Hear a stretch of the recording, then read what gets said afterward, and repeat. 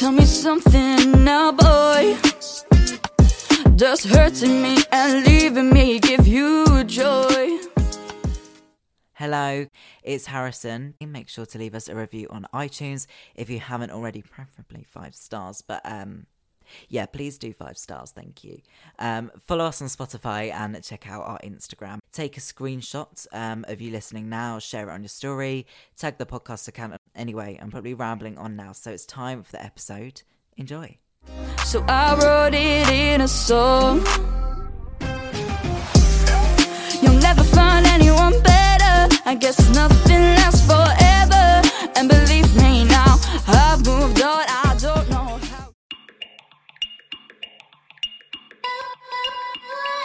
how. Wake up with a knot in my chest. Tried everything just to get out of bed. It ain't working.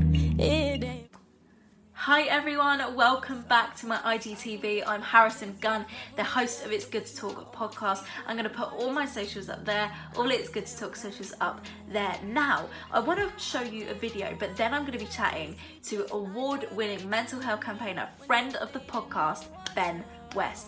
I'm so excited to welcome him back onto the podcast again, although it's going to be a visual and we're going to be chatting. It's about an hour long, but it is so important of a chat. We are chatting about anxiety, depression, we're talking about self-harming, we're talking about teenagers, hormones, lockdown, we're going to be talking everything. And I tell you what, we are going to be answering all of your questions that you anonymously sent in through Google Forms. Now, it put a smile on my face seeing how many of you took it very seriously, and that means a lot. So I'm so excited. Hopefully it brings a smile to your face, and we're going to bring back hashtag Harrison's mental health campaign. I'm so excited that it's coming back.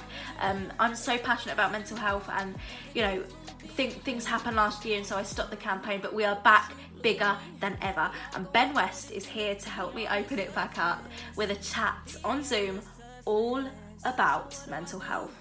Guys, first of all, I want to show you a video.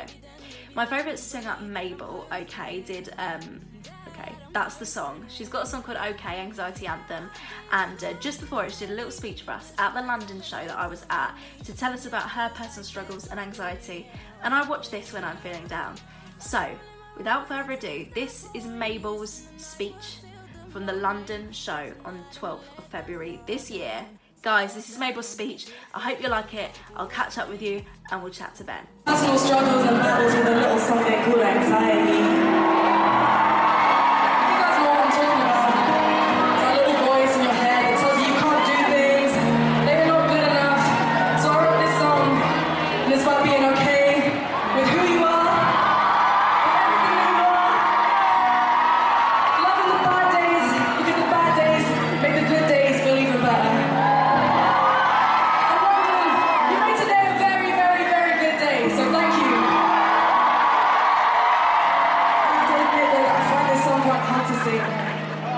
It's emotional, so I need you to sing it with me, okay? And it's cool, okay?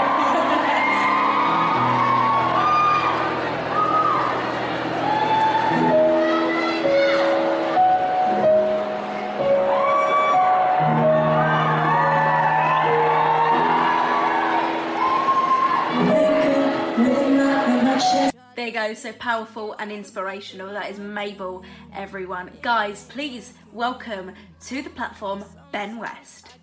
Please welcome mental health activist, LinkedIn changemaker, Diana Award winner and Pride of Britain fundraiser, friend of the podcast, Ben West. Hello, man. Hello, how are you? Yeah, I'm all good. Hanging in there. Yeah, exactly. Yeah, I think great. We all are. Okay.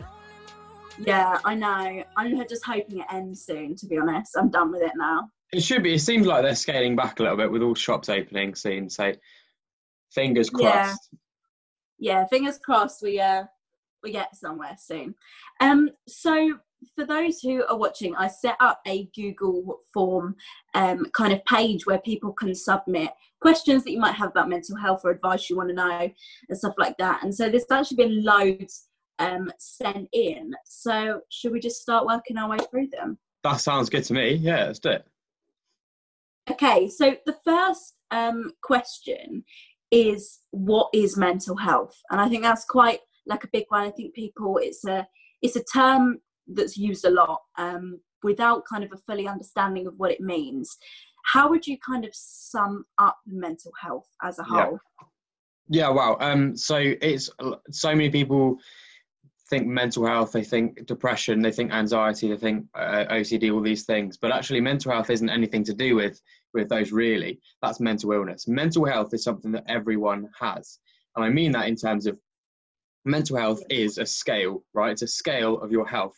So if we flip it onto the other side and we talk about physical health and what is physical health, you can describe physical health as your ability to overcome physical challenges, right? So you can be really good at overcoming certain challenges, or you can be not so good, right? So it's a scale of how good you are at overcoming challenges. With mental health, it's your ability to overcome certain mental challenges. So it's your ability to overcome different challenges. And everyone lies somewhere on that scale.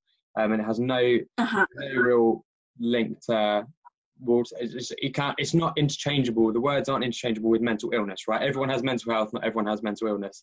That's something that we need to get into people's minds. I see what you mean. So it's the fact that everyone's got a mental health, and somewhere you're on that scale, whether you're on a good mental health at a kind of stable point, or whether you're at the other end of kind of the spectrum. And then that kind of becomes a mental illness that's further down that side of the spectrum, I guess. Yeah. So hopefully that sums it up to people. One question we've got here is it normal to feel kind of depressed without having a reason to, without there being a specific thing that stands out? Yeah, absolutely. We're humans, right? And just like we're talking about this scale, and that scale that we talked about at the beginning is so important to reference back to when we're talking about all this. We fluctuate. We're not stuck on the one part of the scale. You know, sometimes we'll have bad days and we don't even know why. Okay, maybe you didn't get enough sleep and you're not really, some detail is not quite right, and you just go down on that scale slightly. And to us, going down on the scale feels like exhaustion, feels like depression, feels like you might be anxious. All these things start coming up, right? And you're right, sometimes you don't have an explanation for that, because the mind is such a complex thing. What makes us feel depressed, what makes us feel anxious or tired or exhausted, it can be such intricate, detailed things. So there's a lot of research going on, for example, in the gut-brain axis, which is all about our gut bacteria and our gut health being linked to our brain. So even small details like that you would never be aware of being affected by, can actually impact you. So you do sometimes have days where you just feel down and you can't put your finger on why. But hopefully that passes, and if it doesn't, it's really important that you do then take the necessary steps to get that checked out, because it might be not just a little lapse, but actually a significant problem that you need to talk to someone about.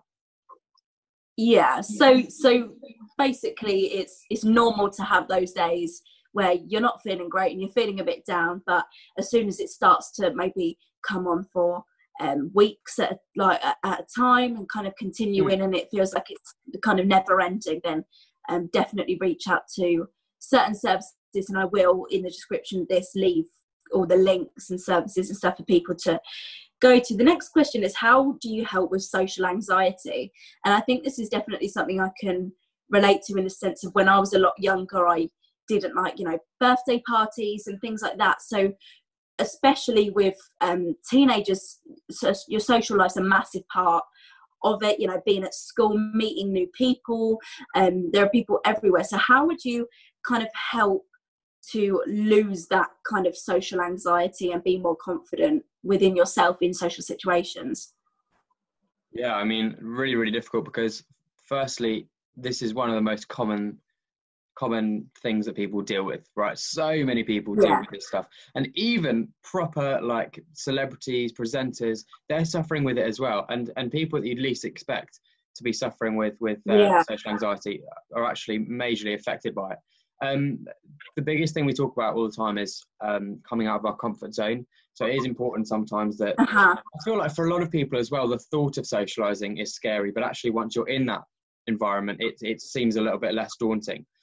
So going out of your comfort zone is really important sometimes. But then again, like going back to what I said before, if it is a problem, and if anything that you feel starts affecting your day-to-day life, like you're not able to go on public transport, you're not able to meet up with people for a long period of time, then it is time to talk to someone, because there's things out there that can make that go away, and that you can feel comfortable like this. But it's important that we do address problems if it is affecting your day-to-day life.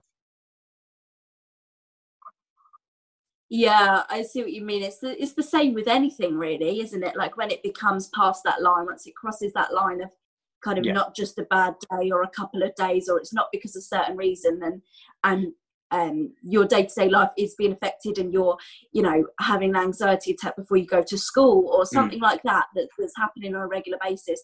That's definitely important, again, to reach out if you feel like it's kind of becoming a concern. Yeah, and that's how we kind of distinguish between what's just a little bump in the road and what's actually something that needs sorting out. You know, if it is affecting your day-to-day life, if it is affecting something that, you know, if you cannot live as you normally did because of this problem, then it's something that you need to talk to someone about, because it's probably not that serious, but it's something that's worth chatting about and seeing what's in place to help that out. Sometimes you just need a second pair of eyes on it, don't you, to kind of just say, all the time. Like, yeah, exactly. Now this next one's more of a statement, but I think it's definitely something that is kind of on the rise and is serious and is very, very important, and is important that people reach out. And it says, "I'm so stressed, I can't control it, and my only way out is cutting myself," which is obviously something that is getting more common in young people especially, and is completely not the right way to deal with it. But how would you suggest kind of coming out of that phase in your life and kind of dealing with it in other ways? Yeah, okay, so like first of all, going back to what I said before, there's a bit of a theme going through here, but it's incredibly common. I think it's something like 100,000 13, 14-year-olds in the UK self-harm. So it's an incredibly common thing to do. So no one should feel like they're the only person doing that, or it's an unusual thing to do. You know? No. When we're talking about self-harm and self-injury, we are talking about very, very serious cases now. Serious cases of mental illness. So this is something that needs to be addressed by a medical professional. Look, I can sit here and give all the advice that I want to give, but you know, at the end of the day, I'm not trained in this. It is so important you are self-harming as a way to relieve this pain, that you do talk to someone. If you have already talked to someone, maybe it's worth addressing it again. If you've gone to a GP, they put you on a program, but you're still going on, talk to them again, let them know this is still happening. And if you haven't spoken to anyone, absolutely, categorically, the most important thing that you can do is to talk to someone about what you're going through. It is important that you try and limit it. I know it's very, very difficult to stop doing that, because that is really the only way that you can get rid of that pain. I understand that, but it's so important that you do try and limit it, do try and document it, and try and leave as long a gap in between injuries as you possibly can. But for absolutely vital that you tell someone that it's continuing, or it's something that is affecting you, because that does affect your day-to-day life. It absolutely does. So it's worth talking about. Another thing that I think is quite important is a lot of young people are going through hard times, or having mental health struggles, or just having bad days on and off, mood swings, and that's complete. That can either be a mental illness, but it's also very normal because you're a teenager and your hormones are changing and everything. But I think something that's really important is to try for young people not to put, if they're really struggling or self-harming and having a problem, sometimes it is really good to talk to your friends, because they can relate and they can understand. But also they might be suffering and not saying anything, and actually it's actually putting it on them. So I think it's really important as well to stress to talk to an adult or a professional if it's possible, because I know from experience and from friends' experience that when you put it on someone else, actually they might be struggling and not saying anything, and you're putting your problems on them, and everyone's kind of struggling. So if you can talk to an adult, that's a lot more better. Yeah, I agree. And obviously that's the best place to go, but that is sometimes the hardest thing that you can possibly imagine. And sometimes talking to your friends is the step in the right direction that you need. And maybe, you know, if you do that step, I'm sure a lot of people will follow suit. But also there's an amazing service called Shout 85258. So in the UK, you can text Shout for free at any time of the day and confidentially talk to a trained volunteer. So if you don't want to talk to a friend, if you don't want to talk to an adult, you can talk to someone totally anonymously for free by texting Shout 85258, which is an amazing thing. Yeah, my mum and my mum's friend are both crisis volunteers on Shout, and I think we spoke about this in the fantastic podcast episode. Yeah, it's an amazing, amazing service. Yeah, fantastic service, and I always signpost people there. Even if you're struggling at 3 a.m, there's always someone on Yeah. chat. It's a 24/7 service, so definitely use that. Right, so this one's a very kind of broad question. Is again very similar to the last one, but it's how do you deal with anxiety? And obviously the best medication is to speak to people, but how would you say, to sum up, how you can kind of deal with it on a day-to-day basis? Yeah, wow. To an extent, anxiety is as natural as smiling. So if you're talking about, you know, like day-to-day anxiety that everyone faces, then it's just something that you've got to deal with. You know, everyone gets butterflies before going onto a stage. It's all natural, that sort of anxiety. If it's a problem, then it's worth talking about, but something like that, just a basic, just day-to-day anxiety of doing certain activities, you know, there's loads of stuff online about different things you can do. Putting yourself out of your comfort zone is really amazing. If it's public speaking that brings on this anxiety, then it's getting in front of audiences and actually doing that, getting out of the comfort zone and attacking that anxiety on can really, really help in the long term. Obviously not very comfortable in the short term, but in the long term, it can really start beating that. But like I said before, if it is something that's affecting you, then it's definitely worth taking that extra step. But otherwise, there's loads of resources on finding that trigger that triggers that anxiety and then tackling it in your life. Yeah, exactly. It's I've been doing online, there's a website called Future Learn, and they've got literally hundreds and thousands of different courses, like university courses, but they're kind of simple down, and there's a complete like psychology and mental health kind of section on it. And I've been doing a course each night on that. And last night's was about like stress and how, you know, you've got to find that trigger, and then it's about how you kind of respond to it.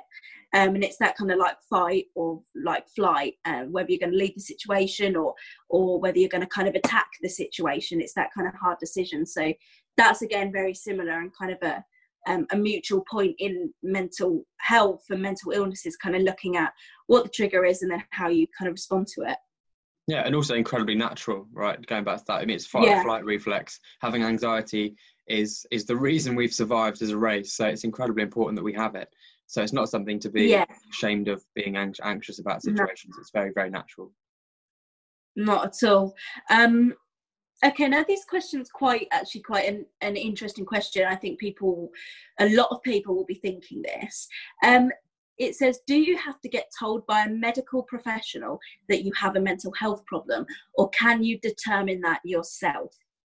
Which is a really interesting question, because technically, to be like diagnosed, I guess, you would need a medical professional, but you can look at the symptoms and kind of add it up, I guess. Totally. So obviously, to an extent, you know when there's something wrong, you know how you're feeling, right? You're the best person at determining how you're feeling. People should never try and self-diagnose. I mean, if we compare this to a physical illness, and I wake up one day and I've got a pain in my stomach and a lump, I'm not just going to go, hey, that's just I don't know, breakfast. You know, you go and get that checked out. So exactly the same. If you are worried about something, if you are in the position where you're trying to self-diagnose something, it is almost certainly important that you go to a GP. And GPs deal with this all the time, and they're really, most of them are really, really good at sitting you down and maybe reassuring you that that's natural, or maybe going, hey, this is something that we could do for you. But if you're in the position where you are trying to self-diagnose issues, then almost certainly my advice to you would be, don't try and self-diagnose. Go and talk to someone that knows much, much more than the internet or what Google has to say, and actually see if there is something that they can do for you. Now, this next question is quite interesting, because it's very much to do with the fact that we're spending a lot of time together in your household or with your family or who you live with. And it says, I'm not sure how to be myself when my parents don't know anything about me and I'm spending a lot of time with them. So this person's maybe closed off from their family or from their parents and stuff like that. How would you kind of suggest they almost build up a relationship of trust that they can talk to, and how to kind of just be themselves? Wow. Good question. Okay, so it's really hard when you put up a mask to take that mask off.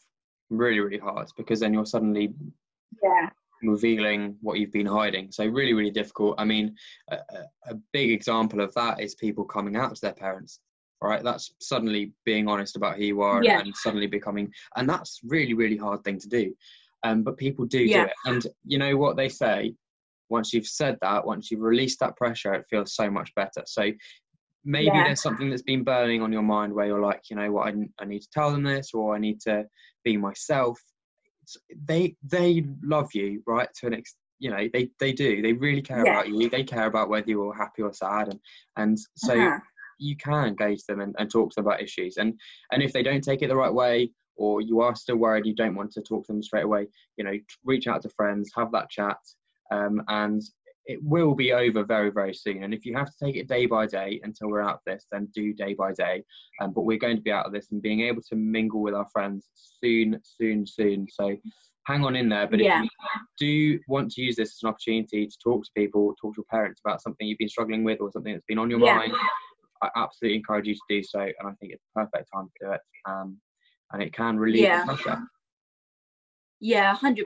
I think it does take a weight off your shoulders, doesn't it? It's incredibly difficult. And I'm going to, you know, it will be very, very hard. But then, like we said before, 85258, shout 85258. If there's anything on your mind, just whack it over to a stranger.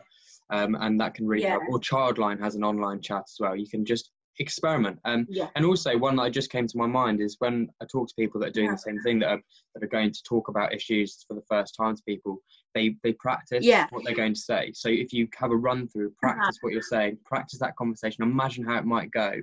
It makes brings that anxiety level down, actually makes it a lot easier to start that conversation. So there's your options there. Yeah, that's really good. This next one again is to do with kind of lockdown and being kind of trapped in a household, and we all feel very trapped and very alone and very kind of whatever at the minute. And it says, how do you cope during lockdown with all the stress? And I mean, first thing to say is obviously that we're all in the same boat. So you're not alone. You know, we all understand, because literally everybody understands, because literally every person on the globe is going through the same thing. So we do all understand, not that that makes it easier to think, well, everyone's struggling. That doesn't make it seem easier to you. But how would you say is a way to kind of cope with the stress and almost like finding a release for it? Mm-hmm. Yeah. So once again, it's about finding the trigger. You know, is it the virus? Is it the death rate? Is it the news that's making you stressed? In which case, maybe having that detox from social media or detox off the news might be what you need. Is it stress because you're in a tiny little bedsit house and you're not able to go outside and you're a little bit agitated because you're stuck inside all day? Then maybe it's time to buy a pair of running shoes, or, you know, go out for a run and relieve it that way. Go for walks. I think here at the root of this is about going back to that scale that we talked about at the beginning and keeping yourself as high up that scale as possible. There's so many ways that we can do that. So that's eating the right things, exercising, sleeping enough, and do mindfulness. Maybe you want to start meditating, you know, keeping yourself, doing all these things to keep yourself as high up that scale as possible. That's how you're going to defend against the stress. That's how you're going to defend against mental illness and other things that might come up. So looking at your life, you know, find that trigger and then start improving how you defend yourself or attack your mental health to improve your rating on that scale. There's loads online about different things you can try, but the big ones meant sleeping, eating, exercising, all the ones that everyone talks about all the time. Yeah, I mean, two things to say, obviously, like you mentioned with the news and social media, and it's really hard to be like, just take time off social media, because it's what young people are on all the time. You know, like people's screen times are hours and hours long each day, and mine is just completely embarrassing. That's awful. It's so bad. It's awful, and it's really hard to just be like, just come off Instagram for an hour, because that's where it's all happening, because there's nothing else going on. But one page that I think is really important that I followed, and I think so many people should follow, and it's called The Happy Broadcast. And it's a news site, so that like almost like a news site, so that it's just posting kind of positive news, happy news. I think that's such a brilliant idea, because the news is just filled with COVID-19, Boris Johnson and politics at the minute, and we're bored of it. We're sick and tired of it. So to have kind of a space that's still informing you on what's going on in the world, if you like knowing what's going on, but you don't want to be scared, you kind of want that kind of positive insight into what's going on in the world, that's definitely a really good page to follow. Yeah. This next question, again, is something really hard because it's something that you kind of have to do within yourself. And again, so many people will be struggling with the same thing. And it says, how can I be more self-confident?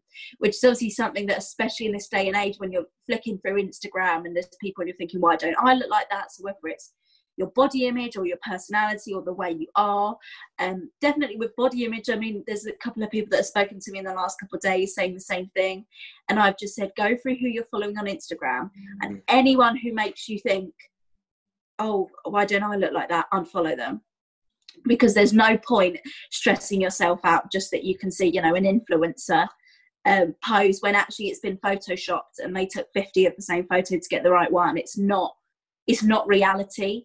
But how would you suggest people kind of build up that self-confidence? Yeah, just on the Instagram one, get rid of the people that you don't want to follow, but then follow the right people. Yeah. So, I mean, putting one out there, Chessie King, who's absolutely brilliant for body confidence. People like that are so good, because it makes you almost feel like they're giving you permission to love yourself, sort of thing. Really hard one that many thousands, if not millions, of people in the UK suffer with, is self-confidence. Right? It's one of the most common things that people deal with, and to an extent everyone deals with it, right? We all have times where we doubt ourselves or we'd rather do something else, right? So very, very natural. But if you do want to improve it, it's about finding you know, that release, you know, what's getting yourself out there and being yourself.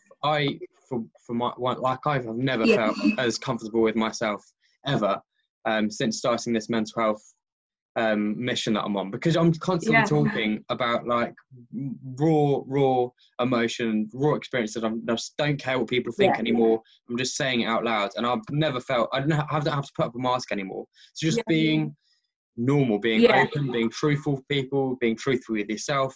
I think a really amazing one, if you're suffering with certain confidence issues with yourself, something I've done for a long time is talk to myself. If you say positive things to yourself in a mirror, it resonates in a way that is 100%. Really amazing. So if you can talk to yourself in the mirror and be like, right, saying positive things, so you did this today, that was really, really good, or you can do this, or this is what you're really good at, and keep saying that every night, just before you go to bed. Just list the things that you're good at, or give yourself a little pep talk, or tell yourself a list of things you've done that day that you're grateful for, or, you know, and point things out. I mean, for an example of that, there's a what was it called, on Channel 4? There was a program called Naked Beach, which is all about body confidence, and they got their contestants to stand in front of a mirror naked. I mean, this is on the extreme end of body dysmorphia, but stand in front of a mirror naked and just look at yourself, and stuff like that, simple stuff like that, just slowly over time just makes you feel more comfortable with who you are. So I'd encourage anyone to have a little. There's loads online about improving body confidence and tackling certain issues, but have a little look. It's very normal to feel I was going to say it's very normal, especially at this age, like with everything that's being, you know, put in the media, and everyone's feeling the same.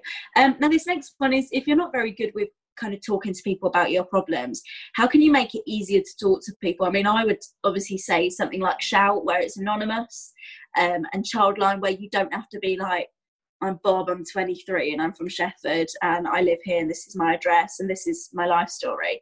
You can just say your name and give your problems and they can kind of give you advice. So I guess that's a start when it's anonymous, and then you're building that confidence up and you kind of forget that they don't know who you are, and it might improve the way to talk to people. What would you say?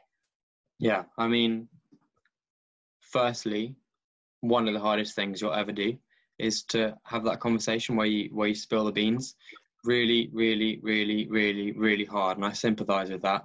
It is a hard thing to do, but having that conversation is the first step at stopping everything that's happening, right? If you are suffering with depression, the first step to improving, to actually getting over it and living a normal, happy life again, is to have that Yeah. conversation. And I realise that it's one of the hardest things you will ever have to do, is to actually recognise and talk about that problem. But it's unbelievably important that you do that. We don't just bang on about it for the fun of it. It is unbelievably important, and it does relieve the pressure. So really hard, but parents, friends, or your GP, those are the sort of people you need to go to and talk to. And like I said before, if you want to practice those conversations, it can really help with overcoming that anxiety around talking to them about it. But 100% the most important thing you can do to get back onto the right path is talk to someone about it, and then start putting into place the next steps of what you need to do. Now, the next question's like a very, very important question, and it can be scary for that person as well. It says, my friend doesn't want to be here. What should I do? And obviously this is something that if you do feel it's very kind of serious, time is really of the essence. What would you say are the steps of who they can talk to? Like how, because obviously it's something that needs to be dealt with. What are the steps to deal with that? Yeah. Okay. So, there's an amazing online resource called Papyrus, Papyrus, Papyrus, and it's all about giving people around people struggling, so friends or family members, the ability to deal with certain situations. So if someone is threatening suicide or is coming in with self-harm injuries, you can go on there and you can get advice. They also have a helpline that you can call and actually discuss your own scenario and see what they would do and get advice like that. I think the only thing I'll add on top of that is, if you're worried, seriously worried that someone's about to do something serious, it's without a doubt, it's a 999 call to the police or to the police.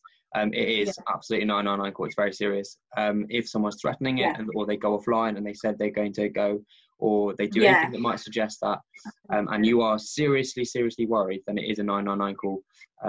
Otherwise, for ongoing support and for information about that, then Papyrus is a fantastic resource for helping families and friends cope with this. So 100%, if it's something that you do feel like it's really important, 999, but also if you've got, contact with their parents or any of their family members that are in their household, contacting them to say, like, don't let them go out or whatever, something like that. Also, another thing I thought I'd ask is, there might be someone who's saying that to their friend but says, don't tell anyone, do not tell anyone, I'll be really cross if you tell anyone. How can they kind of let someone know? Can they ring 999 and kind of say that I don't want to be a part of this kind of thing, like, don't let them know it was me? Or how can people kind of go about that, as they may be scared that something's going to happen to them if they say anything? Yeah, difficult one. Obviously, a lot of people will talk about this and then they'll say, don't tell anyone, because that's more than fair enough, because they want to be the ones that tell other people. They want to keep a cap on who knows and who doesn't. They want to release that information, which is absolutely fair enough. But this goes back to what I was saying. If you're actually seriously worried about what they're about to do, then that anonymity that they've given, or that that boundary where they said don't tell anyone, goes out the window, because 6,000 people die like this every year, right? Okay, and maybe you lose a friend, but they're still alive because you've told someone about it. So I think telling, if you do have the house phone, about something that's going on.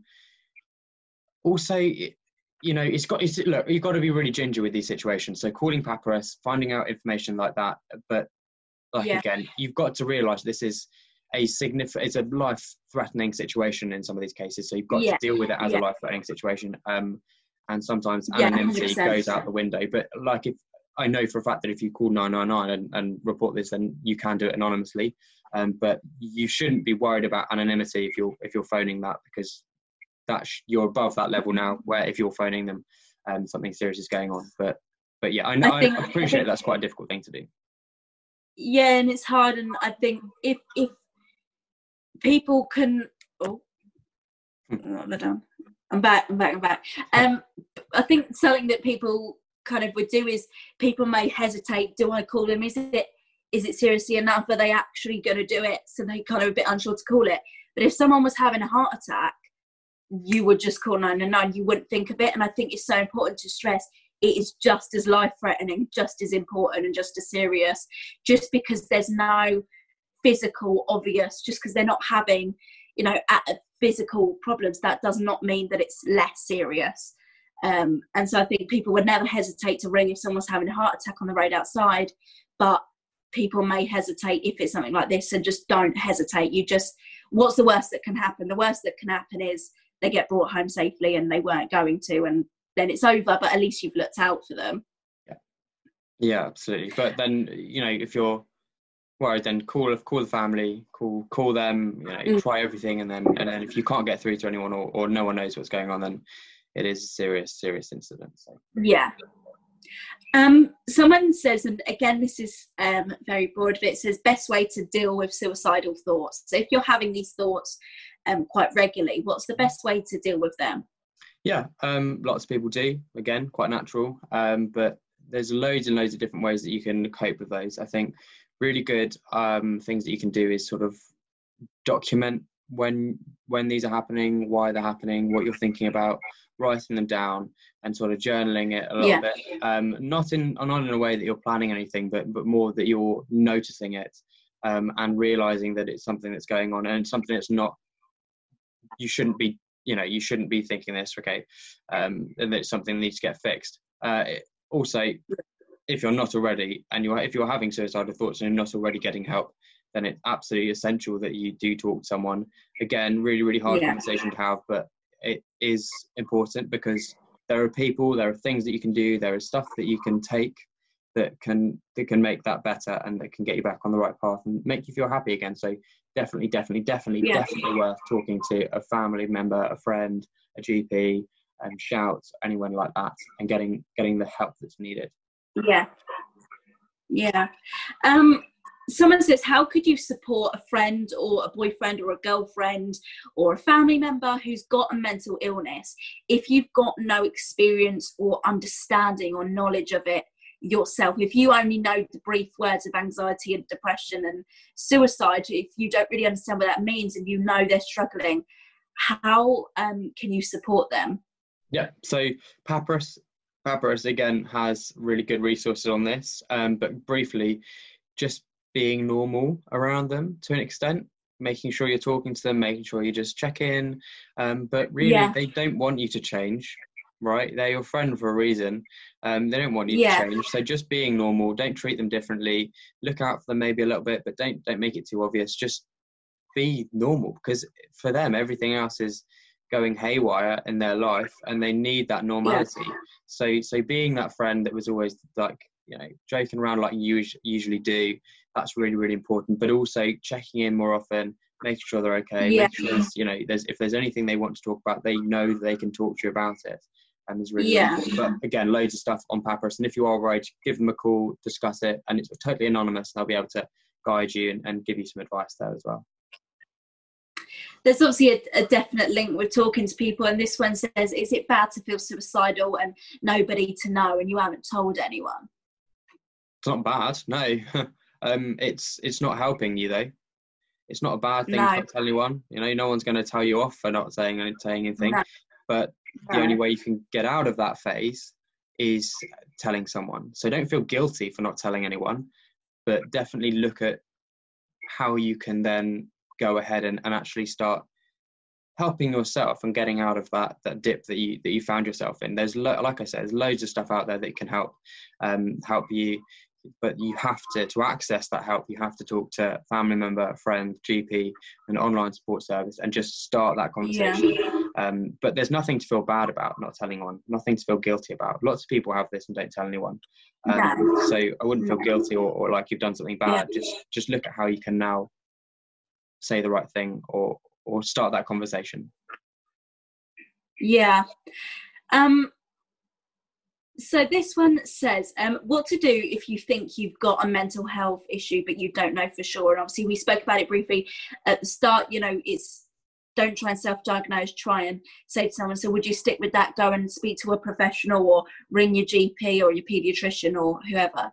Yeah, totally. I mean, if you're worried, like absolutely within your rights to go and use the service that you paid for, which is the doctors, right? We all pay for it, so you might as well use it, get our money's worth. So go over there. Usually they're really, really friendly, really, really chatty, and they will talk you through different options. They might refer you to someone that you can talk to, and get into that process. And I could not encourage that more, just having a conversation with someone. And just because for a lot of people, and probably the person asking that question has probably not told anyone, not talked about this to anyone really in their life.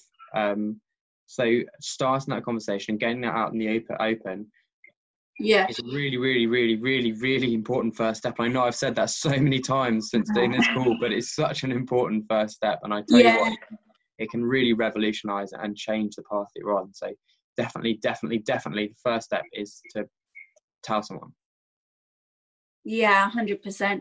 Someone says that if they're trying to, if their friend's asking for support and they're saying go and reach out to Childline or reach out to Shout or speak to a parent, and they're kind of sending them in a direction, but they're not actually going and talking to Shout, they're not actually taking that advice. What can they do if they're in a situation where their friend's not taking the advice that they're trying to give? Yeah, this is a difficult one, because really there is nothing that you can do. You can't force anyone to do that decision. That is 100% their decision. And it's not right if you've been told in confidence and they've told you in confidence that you're not going to share that information, then it is really important that you honour that and you don't go around telling people or taking it upon yourself to have those conversations. No. If you're worried, that's a different story. But if they've told you something in confidence, then it is important to uphold that. You can't force anyone to go to the doctors. You can't force anyone to do anything like that. What is important that you do keep doing is checking in, making sure they're okay, because that anonymity becomes obsolete if suddenly you realise that it's more serious and someone does need to get involved. And like I said before, if there's risk to life, then you need to tell someone. But all you can really do, you can't force anyone to go to doctors, you can't force anyone into therapy, but just be there, be normal, keep checking in, keep talking, and making sure they're okay. But and keep encouraging them to talk to someone, keep encouraging this, but don't pressurize them to, don't force them to. You can't. I think it's the same with physical health as well, same as you can't force anyone to go to hospital. If they're broken their leg and they really don't want to go here and take them to hospital, so you can't force anyone to do anything, but it is still important to kind of be direct in what you think is the correct thing to do. And like you said, if you are like seriously worried or concerned, then that's a different story, and that we have spoken about that.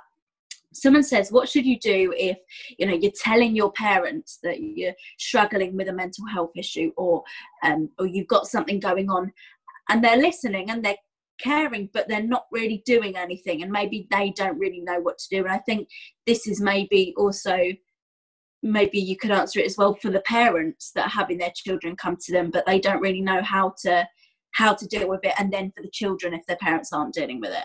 Yeah, so firstly, if we're talking if there's a kid or a young person that's told their parents and they don't feel they're doing anything, it's very difficult as someone that doesn't understand what you're going through to know what to do. For them, they probably don't know what to do. They haven't been told what to do. So having a little bit of patience with that is that's needed. But it is important that you do get the help that you need. So whether that is going to see the GP, I mean, put it this way: if you go and book an appointment with the GP, or get your parents to book you an appointment at the GP, and you go and have a chat with a doctor, and they go, what's the worst that can happen? The worst that can happen is they turn around and go, you're absolutely fine, out the door you go. So it's definitely worth booking that. Coming from a parent's side, if you don't know what to do, again, there's Papyrus, which is an amazing resource, but also booking that GP appointment can be really, really useful. Getting that person onto the right path, because we have a whole system in place. I know it gets a lot of bad publicity, but we have a whole system in place in this country to deal with this. And the only way you get into that system is by going to your GP or going to A&E, hopefully your GP, and then getting into that system and getting the support you need. You have to book that appointment. So it's really important. Parent, book that appointment. Kid or young person, if you go to a parent, you don't feel like they're doing enough, then either get them to book that appointment or go to your GP, because that's how you get into the network and the support network that we've got built in this country. Yeah. This one's kind of more of a kind of got a physical link, and it says, what's a good way to kind of tackle an anxiety attack or a panic attack if you're in a situation like being in school or in the class and you can't just run out? How can you kind of learn or start to deal with that?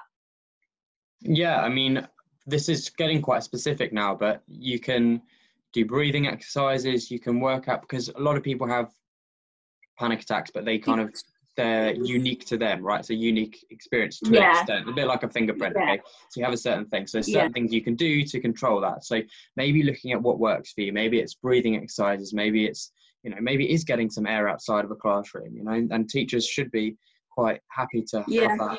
If you do go out, then that's something that can happen, and they can be quite understanding. But you can work out what works for you. Most schools have like a medical facility or somewhere you could go to sit out, and they'd be really understanding there. But Googling, looking online, researching yourself what sort of things you can do to control a panic attack. I think a big one is breathing exercises, practicing those, making sure you've got it down so you can quickly react to it and deal with that as it comes up. Yeah. Now there is some more questions, but I did a like almost like a little survey to see if people are struggling, do they know where to go if they need help? And so 46% of people said they definitely know where they could go. 13% said they'd have no clue who to talk to or where to go to. 10% said they'd never needed to, and 30% are not sure where to speak to. So on that's really interesting to kind of see what people say, and I will put down below in the description links to those services and to web pages and helplines and stuff like that below. So I just thought I'd say that, and that I will obviously link them below. Now I ask people what don't you know about kind of mental health that you do kind of want to know? We've got some kind of similar questions, so I'm just trying to work through them. Some of them are a bit different. So one of them says, why does mental health occur? Why is it a thing? Okay, well, to be totally honest with you, we don't know yet. We've got quite a good understanding. No. It's an incredibly complex thing, our brain, and no one truly understands it. But what we do know is that there's chemical messengers in our brain. People have heard of serotonin, they've heard of endorphins like that control our feelings. So serotonin is the happy drug, the happy chemical. So depression is, to an extent, a reduction in the concentration of serotonin in our brain. So it's basically mental health and mental illnesses are just different levels of chemicals within our brain that make us feel good or bad. So when you're talking about that scale, right, at the top of the scale, that's a perfectly functioning, perfectly balanced chemical composition in our brain. When you're at the bottom of the scale, that chemical composition is maybe not got enough serotonin or other things like that then make you feel bad. So, for example, if you go for a run, the endorphins are released, you get that serotonin release, that makes you feel good. Or eating chocolate does the same thing. That makes you feel happy. Yeah. Okay? And we can see that you eat chocolate and it makes you feel happy. Just the same way, if you don't get enough sleep, your serotonin levels come down. This is very, very, very basic, but your serotonin levels come down, your happy drugs come down, and you feel tired and angry and all these things. So that's very, very basically the principle of how mental health works, is the chemical levels within your brain. So incredibly complex. Yeah, very psychological, isn't it? It's all to do with that kind of. Okay, so the next one says, why do people pick on your appearance? And I guess it's kind of different for everyone, isn't it? Depending on the situation, who's picking on you, why they're picking on you. But I think a lot of the time, maybe they're kind of actually insecure within themselves, and that's why they're kind of doing it. But it's obviously a really hard question to answer. What would you say to why do you think people pick on people's appearance? Yeah, I mean, difficult, isn't it? Because we're getting into the realm of bullying now, and that's a common thing. Yeah. But you're right that some people do that because they've got their own issues, they've got their own insecurities, and it makes them feel more powerful, potentially, and it's just something that they don't see in themselves. So they need to give them that sense of power by belittling other people. But yeah, it does happen predominantly for reasons like that. I mean, people have issues at home. Anything that usually it comes from people feeling insecure, feeling invaluable, feeling powerless. To give them the sense of power that they need, that sort of that strength that they need to feel, comes through belittling other people and making fun of appearances. And also, you know, growing up, kids can be spiteful, and they might not have anything like that going on, but it's just a spiteful environment, and it is, right? And so when people are different, kids do notice that. Young people do notice that, and they pick it up and can be quite mean about it. Doesn't necessarily mean there's anything wrong with the person calling you names. It's just basically human instincts. Okay, it's just human interaction. So, but it is difficult, very difficult. Yeah, it's very difficult, but it is also like very common as well. So again, with all these kind of things, no one's alone in the sense, you know, someone's been there and done that before them. So, you know, you really are not alone. This question's quite interesting. Are people born with a mental health disorder, or is it developed? And I guess it could either be developed through trauma or through an event, but can it just be developed just out of nowhere, or are you kind of born with it? Okay, this is a really interesting question, actually. So coming from my knowledge, which is obviously... Oh, there you go. Don't know what happened there. So coming from my knowledge, which is a basic knowledge, albeit knowledge, it's basic knowledge. When you're born, you know, you can potentially be born with deficiencies in certain chemicals within your brain. You can be born with certain mental conditions from birth. That's fact. You can be. But commonly people don't see any problems until you go through puberty. So in puberty, we have a massive rewiring of our brain. Our serotonin levels go absolutely through the roof. We get massive, massive changes in the levels of these chemicals within our brain.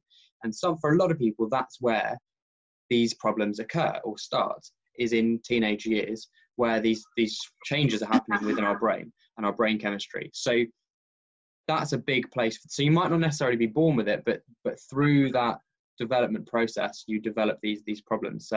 But yeah, you can almost certainly be born with some sort of mental health disorder. Absolutely. Probably not of the depression, anxiety sort, but for the more complex anxiety disorders, more complex disorders, schizophrenia, for example, can come from birth. But you're right, they can be developed at any time in life. I was going to say, especially through trauma, like if something happens, like PTSD or something like that, something can bring that on.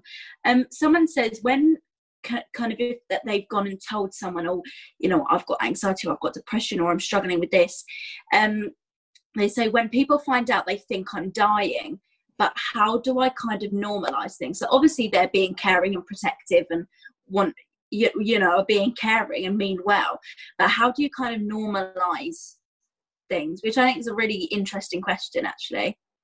Yeah, that is an interesting question, because I guess you tell people and then it seems like a huge thing to be told. And for people that don't understand these things, it can be quite overwhelming, I think. So I think it's worth, if you do tell someone and they do react like that, then just give them maybe some research links or stuff online about it, so they can understand it a little bit better. Because for a lot of the time, you know, we're not talking about serious things. We're talking about things you might want to tell your friends about, and they might overreact, right? And so giving them those resource links and helping them to understand what it is that you're dealing with can be really, really important, and also really useful for them, because then suddenly they understand how they can help you best. And understand maybe, you know, different things that you might do that then they can have an understanding of. So you're definitely helping them understand it. But also, you know, don't push them away for caring too much, right? Or treating it seriously, because that just shows you how much they care, which is an amazing thing. So I do value that as well. There's a couple of questions I thought would just quickly briefly answer. One of them says, why does it just come to me? Obviously, again, you are not alone. Like so many people over the globe, millions of people kind of suffer with it. So you really are not alone. It can feel like that, though. It absolutely can. Because depression and these things, part of the illness is feeling lonely, feeling like you're the only person to go through it. But it is important to know that we are talking millions and millions of people go through this every year.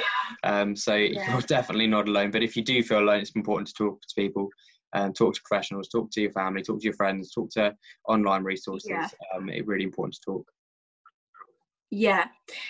Someone says, can it be noticed? And of course, yes, you know, you can look online at symptoms and kind of try and match it up. And obviously, you know, medical professionals can notice it. So I guess with most of them, there are quite clear symptoms. If you're looking out for them, I guess you can see it. But how easy is it to kind of notice that within yourself?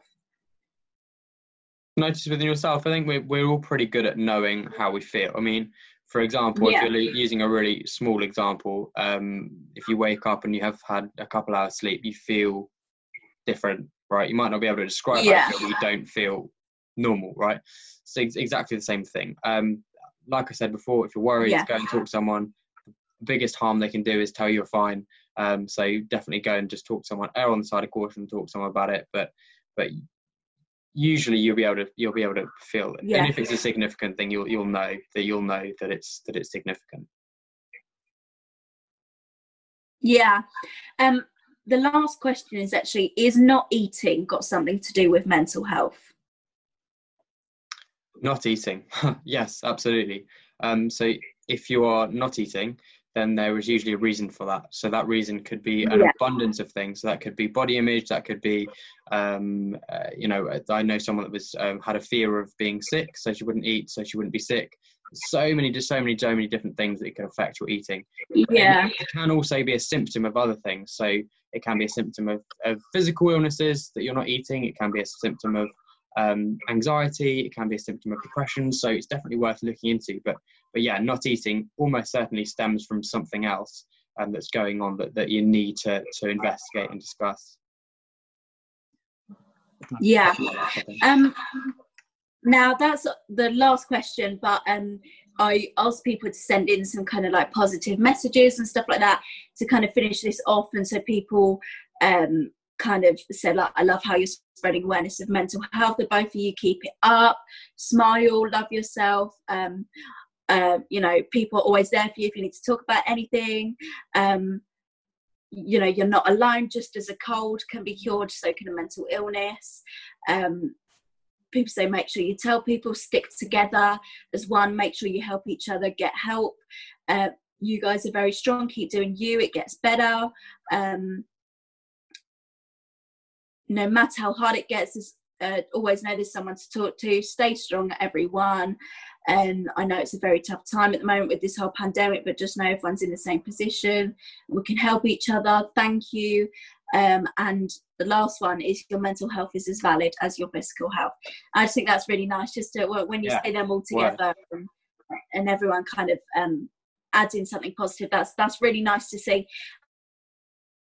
And I was expecting a little bit of, I don't know, people messing around on here, because it's anonymous. People will be a bit stupid about it, but there was only one silly message and someone just put the word sausage, so that's fine. That's good to see. It's good that actually people took it really seriously, which was really, really good to see. Look, thank you so much for coming on and answering them. Absolutely massive help. No problem. Thank you for having me on again. Good to chat to you again. Of course, yeah, definitely. Thank you so much for coming on, and you know, you keep safe and everything. You too. Brilliant. Nice talking to you, Harrison. Harrison's mental health campaign is officially back up and running. I'm going to be giving you challenges, tasks, and ways to get involved very, very soon. It's so bright. I'm so sorry for the lighting. It's like either too light or too dark. Bit of both. Guys, thank you so much for watching. I hope you enjoyed that, and I hope that helped you. Stay safe, and I will see you again soon. Bye-bye.